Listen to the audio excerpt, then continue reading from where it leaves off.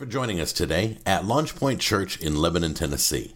We believe the Bible is the written word of God, without error and useful for every part of our lives. We believe that through learning and teaching of the word, others might come to know God, find freedom, discover their purpose, and make a difference. We're still in Mark. We're going to be in Mark chapter 10 today, so if you want to go ahead and turn there, I will get there ultimately. Probably. Last week, Pastor Rick brought a message in regard to the Transfiguration in chapter 9. He also taught the week before that because I had some, it was the week I had some dental stuff. Yeah, so I went in for, just to get looked at. They ended up cutting some teeth and anyway, it's horrible. But anyway, I'm back today. Praise the Lord. You're all, oh, no, we like Pastor Rick better. I get it. But I'm who you have today. And we're going to talk today out of chapter 10 of Mark. And I'm going to teach a lesson, or hope to, titled The Cost of Inheritance. If you're taking notes. The Cost of Inheritance. And so in chapter 10, we see Jesus continue to reveal his mission to us. As we've talked up to this point, I like the Gospel of Mark specifically for the new believer because it's a no-nonsense gospel. There's not a lot of super spiritual stuff. It doesn't get so deep into theology. It's really an action-based book. First 8 chapters are Jesus' identity he sets to determine and show us who he is. And in the last 8 chapters, his mission, why he came. And that's what we need to know, right? Who he was and who he is and why he came, ultimately, so that we might be saved. We saw that in the Transfiguration last week as Pastor Rick taught that he transfigured, he transformed, showed himself in his glory so that they would be able to see who he was and what his mission was to bring to us, so that we might ultimately be glorified. And so, with all of that in mind, we're going to continue this conversation about mission in chapters 9 through 16 with the fact that we have an opportunity, that Jesus came to give us an opportunity for an eternal inheritance. And that's what he says in the text I'm going to talk about today. Our inheritance is eternal life. I just want to set some parameters, make sure everybody's on the same page. Our inheritance is eternal life. Jesus Christ, when he came, got tempted in the desert. First thing he said is, that's recorded that we're aware of, that he said when coming out of the desert, he began to proclaim what? Repent, for the kingdom of heaven is near. Right? So repent, because eternity's coming. In fact, eternity is here in Christ Jesus. Eternity is here. Some of us are waiting for an eternity that we're currently living in through proclamation of Christ Jesus. I have access to everything that I need and everything that Jesus died to give me right now. Amen? The wholeness that Christ died to give me, I have right now. The redemption that I have right now. I don't have to wait for this thing. I just have to be diligent to understand that God died, Jesus died, so that I could have that inheritance starting right now. Right now. And he gave it to us by grace. Romans chapter 6. Let me turn there real quick. What I want to talk about today is our inheritance is the kingdom of heaven, where we can spend the eternity with God. It's offered by grace, which is free to us, but it should cost us something. Let me explain. Chapter 6, starting in verse 12 of Romans, he says, therefore, Paul says, therefore, do not let sin reign in your mortal body, so that you obey its lusts. And do not go on presenting the members of your body to sin as instruments of unrighteousness, but present yourselves to God as those alive from the dead, and whose members as instruments of righteousness to God. For sin shall not be master over you. There is a price for your inheritance. And that is that you set yourself aside and live for Christ Jesus. Amen. I'm going to talk about that more in just a moment. But then he says, set all of your sin, all of your selfishness, all of the evil that is in you, all the things that you are by nature and by action. Jesus Christ died to free us of that. And then he says, by grace we've been saved. He didn't say that here, but then he says in 16 or 15, he says, what then? Shall we sin because we are not under law, but under grace? May it never be.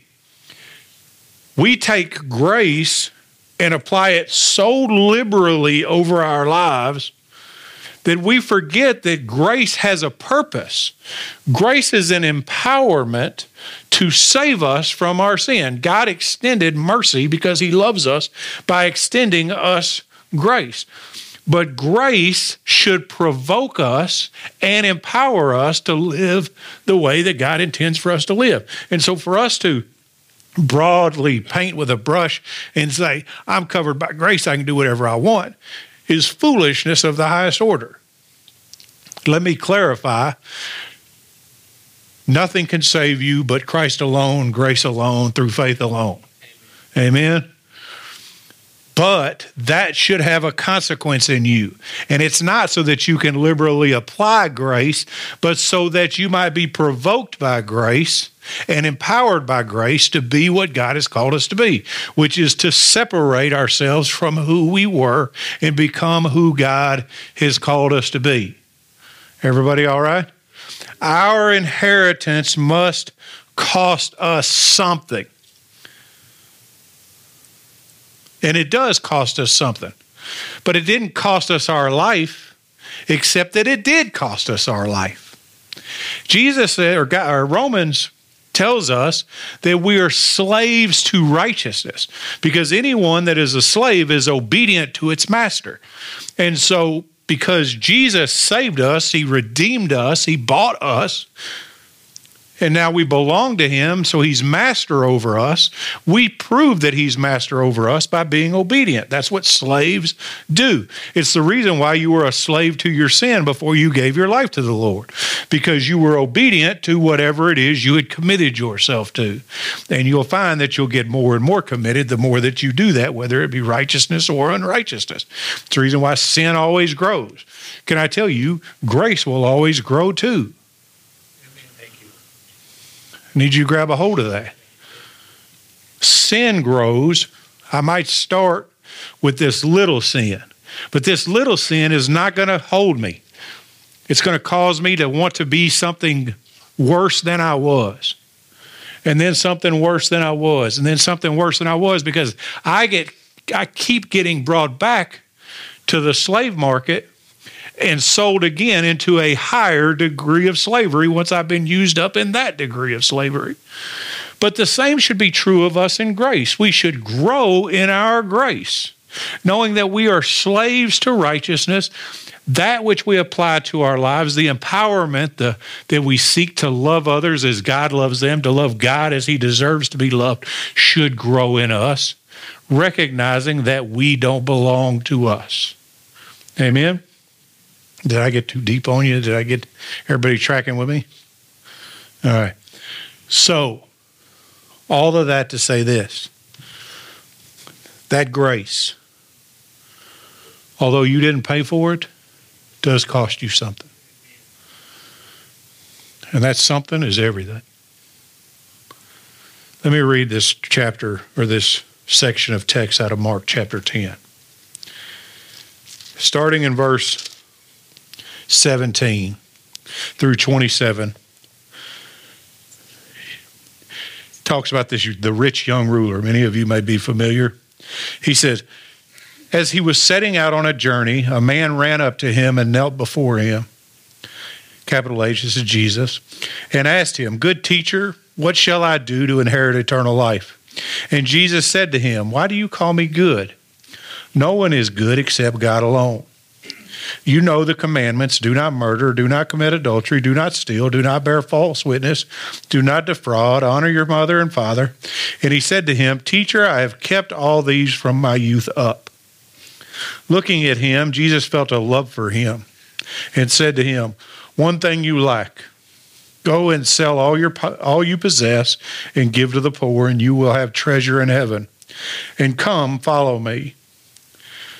But at these words he was saddened, and he went away grieving, for he was one who owned much property. And Jesus, looking around, said to his disciples, so the kid walks off. Jesus turns around to his disciples, and he says, how hard will it be for those who are wealthy to enter the kingdom of God? The disciples were amazed at his words, but Jesus answered again and said to them, children, how hard is it to enter the kingdom of God? It is easier for a camel to go through the eye of a needle than for a rich man to enter the kingdom of God. They were even more astonished and said to him, then who can be saved? Looking at them, Jesus said, with people it is impossible, but with God, for all things are possible with God. Amen. So, there's a cost for the inheritance that we've been given, the eternal life we've been given. And I'm here to tell you that that cost is righteousness. I want you to pay attention to the first couple verses in this text. This rich young man goes to Jesus. He had the right posture. He was talking to the right person. He had the right idea, but he asked the wrong question. And so let me break all that down for you real fast. He goes up to him, he runs up to him and kneels. So he took the right action. He took the right posture before Jesus, a worshipful, reverential posture. He ran up to him, didn't walk up to him, didn't idly make his way to him. Apparently he saw him from some distance or whatever and ran to him and knelt before him. This is the posture all of us should take. His posture was right. Amen? His posture was right. His idea was right, in that he needed eternal life. He knew he needed eternal life. He was a Jew. He would have been taught this from his youth. In fact, he said he's kept all of these things since his youth. He had the right idea, and he was talking to the right person. He was talking to Jesus. He even identifies him. He says, good teacher. Now, he may not have understood completely who Jesus was, but I mean, do any of us really? We do the best we can to grab a hold of the glory and the majesty and the hugeness of God. But at least he was in the audience, had the audience with the right person. But he asked the wrong question. What was his question? His question is, what can I do? Let me tell you, it doesn't matter what else you get right. If you get this question wrong, it's not going to make any difference. You have to understand that there is nothing you can do. Shouldn't have been a question. It should have started with, I know there's nothing I can do, from a position of reverence, identify his need and the fact that he was talking to the person that could actually meet that need. But he asked the wrong question. He said, what do I do? Can I tell you, you can't do anything. Amen. There's nothing you can do to achieve righteousness. There is no righteousness in you. According to Romans, it tells us that all have sinned, 3:23 and 3:10. None are righteous, no, not one, for all have sinned and fallen short of the glory of God. This is both, and I know I say it all the time, but it's necessary because we don't say it enough when we're together and when we're separate. We are sinful both by birth and by action. And we deserve to be judged because of our rebellion to a divine creator. This is our natural state, condemnation. Righteousness is given to us through Christ Jesus alone. We need to set that standard in all of our understandings. In every question that we do ask, we need to understand that everything that we do is based first in the righteousness made available to Christ Jesus. You want your prayers answered? You got to be standing righteously before God. You want to be able to enter the throne room of grace expecting to receive in your time of need? You need to be righteous with God. There is righteous expectation of us because Jesus died to give us righteousness. Amen. And just so everybody's on the same page, righteousness just literally means right standing. You don't have right standing before God unless you have Jesus. Jesus died to make sure that the hope of our inheritance was true. And in fact, it is true. Hebrews chapter 10 reads this, 10 through 18 says this. I want you to listen to these beautiful words. By this, we will have been sanctified through the offering of the body of Jesus Christ once for all. Sanctified, set aside. Every priest stands daily ministering and offering time after time the same sacrifices under the old system, which can never take away sin, which means there's no action that the priest could have taken. There's no action that I can take that's going to cause you to be sinless. There's no action that anyone can do that would cause you to be sinless, but Christ Jesus alone. But in verse 12, he, Jesus, having offered one sacrifice for sins for all time, sat down at the right hand of God. That is the work of the cross, his life, his crucifixion, and his resurrection, sitting now at the right hand of God, waiting from that time onward until his enemies be made a footstool for his feet. For by one offering he was perfected for all time those who were sanctified, those who were set aside. And the Holy Spirit testifies to us after saying, this is the covenant I will make with them. After those days, says the Lord, I will put my laws upon their heart, and on their mind I will write them. Everything we have because Jesus fulfilled the requirements of the law, that our sin might be atoned for, that it might be washed away, that we might be made clean, that we might be right standing before God. The only thing any priest ever could do was offer a sacrifice to push your sin forward to the next year, that it might be dealt with again later. He had no ability or strength to remove your sin from you. Praise God, Jesus has that ability. He is the single way that we inherit the kingdom of heaven. Amen.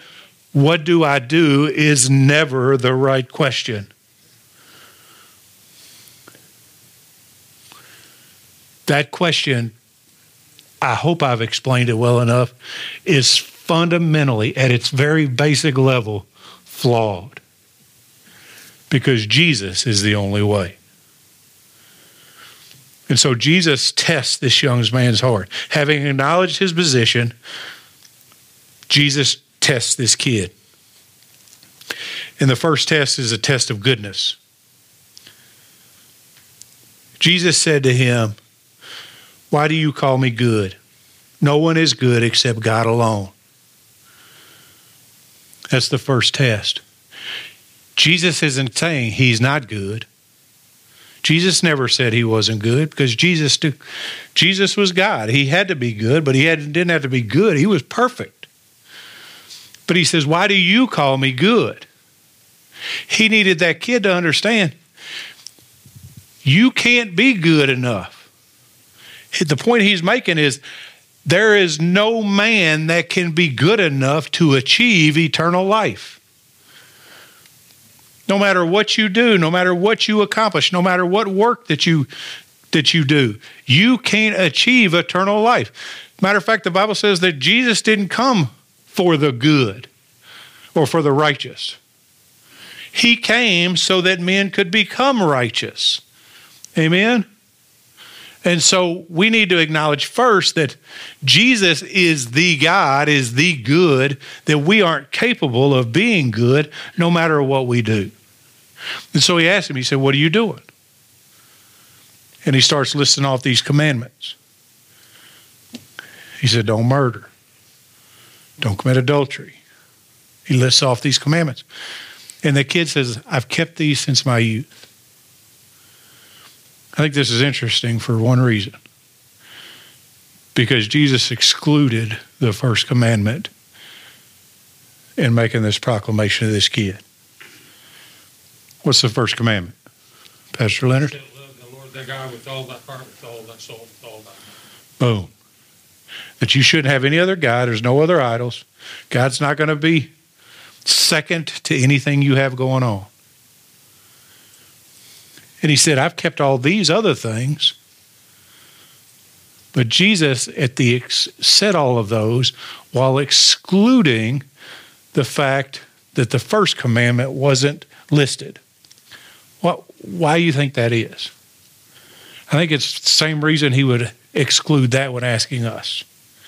Because although many of us would never commit adultery, many of us would never steal, many of us would never murder someone, it is inherent, or not inherent, it is intrinsic within us. It is the basic flawed nature of man to worship something other than God. We are idol makers. We were having supper this evening, and some lady came up with her pictures and said, let me show you my baby. I was like, all right. So she shows me this picture, and it's 2 puppies. I was like, well, that's not a baby. This is just dogs. She said, they're beautiful, though. Those are my babies. I said, no, they're still your dogs. You know, they're not babies. They're not, I mean, if you love your dog, man, and you love your dog, I'm not being on you for loving your dog. But there is a difference between a human baby and a dog. Amen? This human baby carries the likeness of God in them. This dog is cute. Why do I bring this story up? Because we make idols of everything. It is human nature to worship the creation over the Creator. There is something in us that causes us to worship, and when we can't, through spiritual revelation, figure out what that is, we'll make up something. It's the reason why every god in Scripture, false god, small g god, is an image of something known. It's a golden calf. It's something known. Because there's something in us that wants to create God that we can serve. And so why do I tell you this? I tell you this because there was an idol in this kid's life that Jesus saw that the kid didn't see. And the idol in this kid's life, this rich young ruler's life, that's why I keep saying kid, because rich young ruler doesn't flow out of my mouth very well. This kid has made is his money. And so Jesus tells him, he said, teacher, I've kept all these things from my youth up. Looking at him, Jesus, remember, he didn't bring up idol worship. He didn't bring, don't have any other God but me. Jesus felt a love for him. This seems like strange verbiage in the middle of what's about to be a pretty significant reprimand. But I've got children. And when I know they're about to make the wrong decision, I look at them in love with a broken heart. And I think that's the compassionate nature of Jesus showing in text. It says Jesus felt a love for him. And through that love for him said this, one thing you lack. And I can see it in my head because I try to imagine myself being there. And so I hate to superimpose this picture, but it is what I think it is. The broken heart of Jesus saying, yeah, you've kept all that stuff. And that's necessary, but it's not the most necessary. You've got an idol in your life. And he says, one thing you lack. Go and sell all you possess and give to the poor, and you will have treasure in heaven. And come, follow me. It's a heartbreaking statement.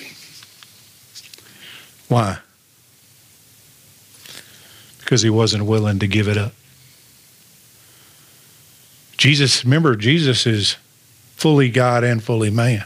Jesus knew this conversation was going to happen before this kid ran up and knelt to him before. Jesus, could you imagine living your life knowing everything that's going to happen in your life? Jesus, I can't even get it. Imagine from the time you were a child knowing that you would die as heinously as Jesus died and being willing to die anyway. It's a whole other conversation. But he knew this kid was coming. He knew this conversation was going to happen.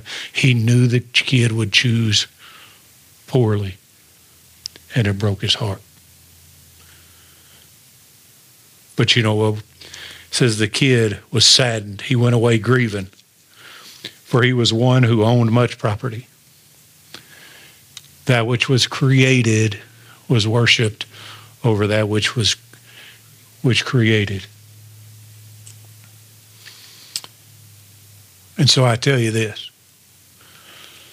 God's asked the same question to you. God's made the same statement to you.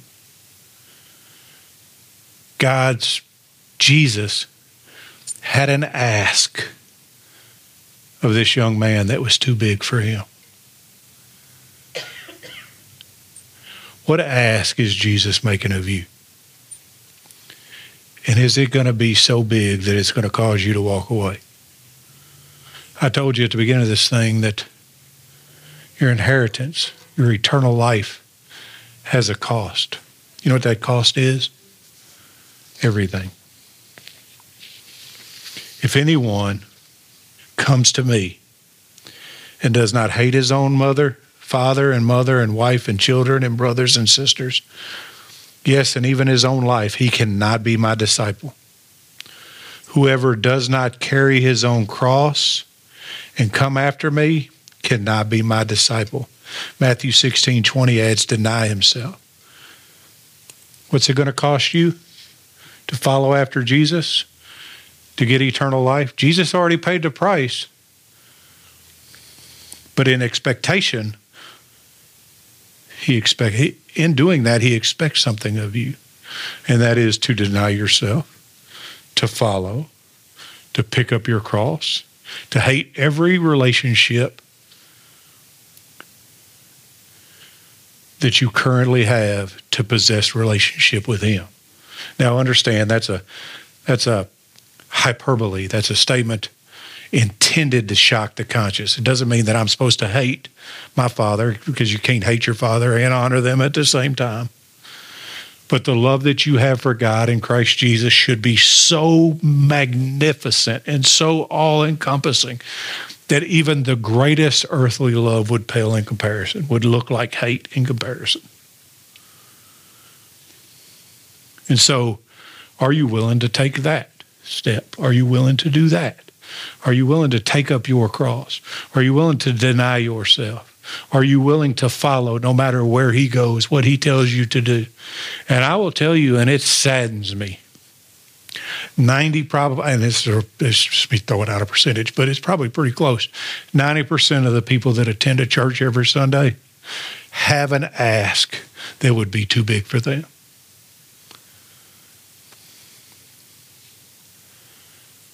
That's sad to me. I'll tell you, I think that number might even be higher, because there are things that I ask people to do, and it's too big for them. And it's not even anything crazy. It's just show up on Sunday. You know, show up to hear the word. Read your Bible. Pray. I'm asking a little bit of your time. Jesus is asking a little bit of your everything.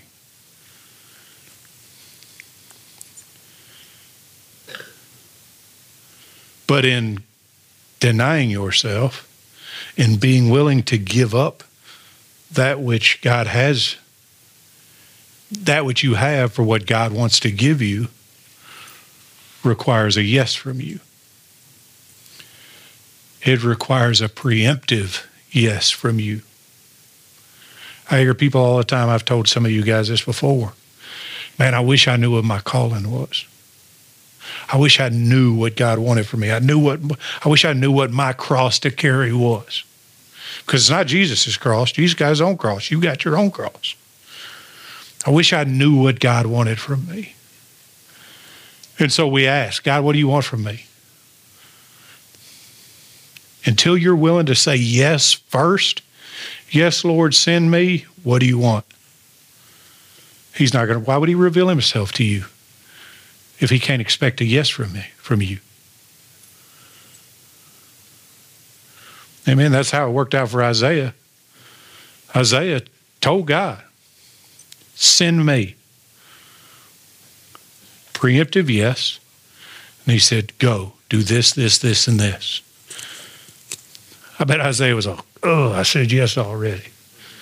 All right, cool. You know, when Angela and I got into ministry, we preemptively said yes to whatever God had for us. And there's been times where, I wish you told me that. Pastor Leonard said something about this church building. I can't wait for a church building. But can I tell you, half of me isn't looking forward to it. Not the process. The truth of the matter is, statistically,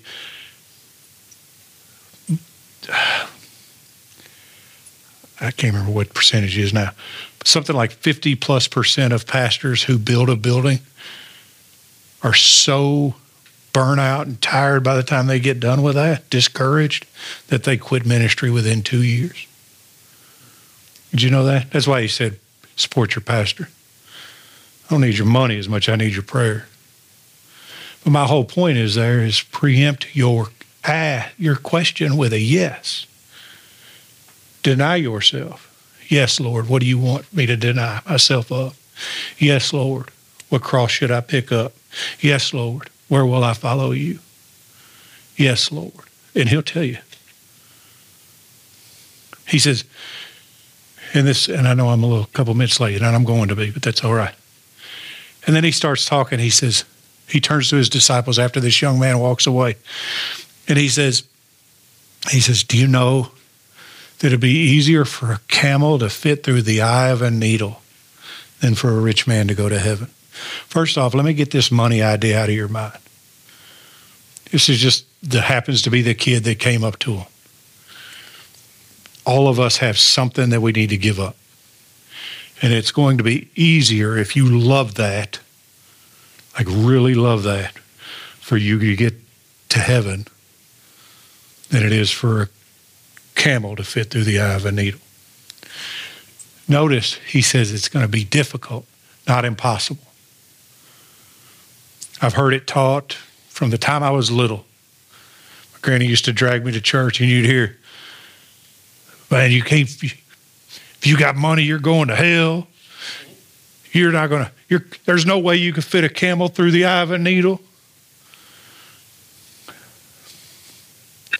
I don't think that's what Jesus is talking about here. There's something called a needle gate. Jesus had a tendency to discuss relative to his culture, as we all should. And when you entered a building or a house or a set of houses, they were all in the Middle East, still are, surrounded by large walls. And inside that large wall was a large livestock gate. Gate. So that you open it up and camels and sheep and all that stuff could sleep within the security of the building. But you know what? That thing was heavy. It was cumbersome. And you had to unlock it. It's frustrating. And so in the middle of these big livestock gates, they would make a smaller human-sized door that had its own hinges. And they called it the camel gate. Or I'm sorry, the needle gate, where people could walk through. It's not that a camel can't get through a needle gate. It's that in order to get a camel through a needle gate, the camel must lower itself and crawl in. Hear me. If we're going to get through the needle gate, we need to lower ourselves and crawl in. It's not that you can't do it. I said, so many people won't lower themselves to crawl in. And the disciples asked the question, how can anybody be saved? That's difficult. How's this even possible? And Jesus landed where all of us should land. It's impossible for you to do it, but it's possible with God to do it. Everything that God has called you to do, He's gifted you with a grace to bring it all the way back to the beginning. He's gifted you with a grace that you might be empowered to do it. Because that's what grace is. Grace is the provocation and the empowerment to accomplish what God has called us to. And the first thing God ever calls us to is Himself. But it's going to cost us everything. What's the price? The cost of your inheritance? Everything that you are, to chase after everything that He is. Amen?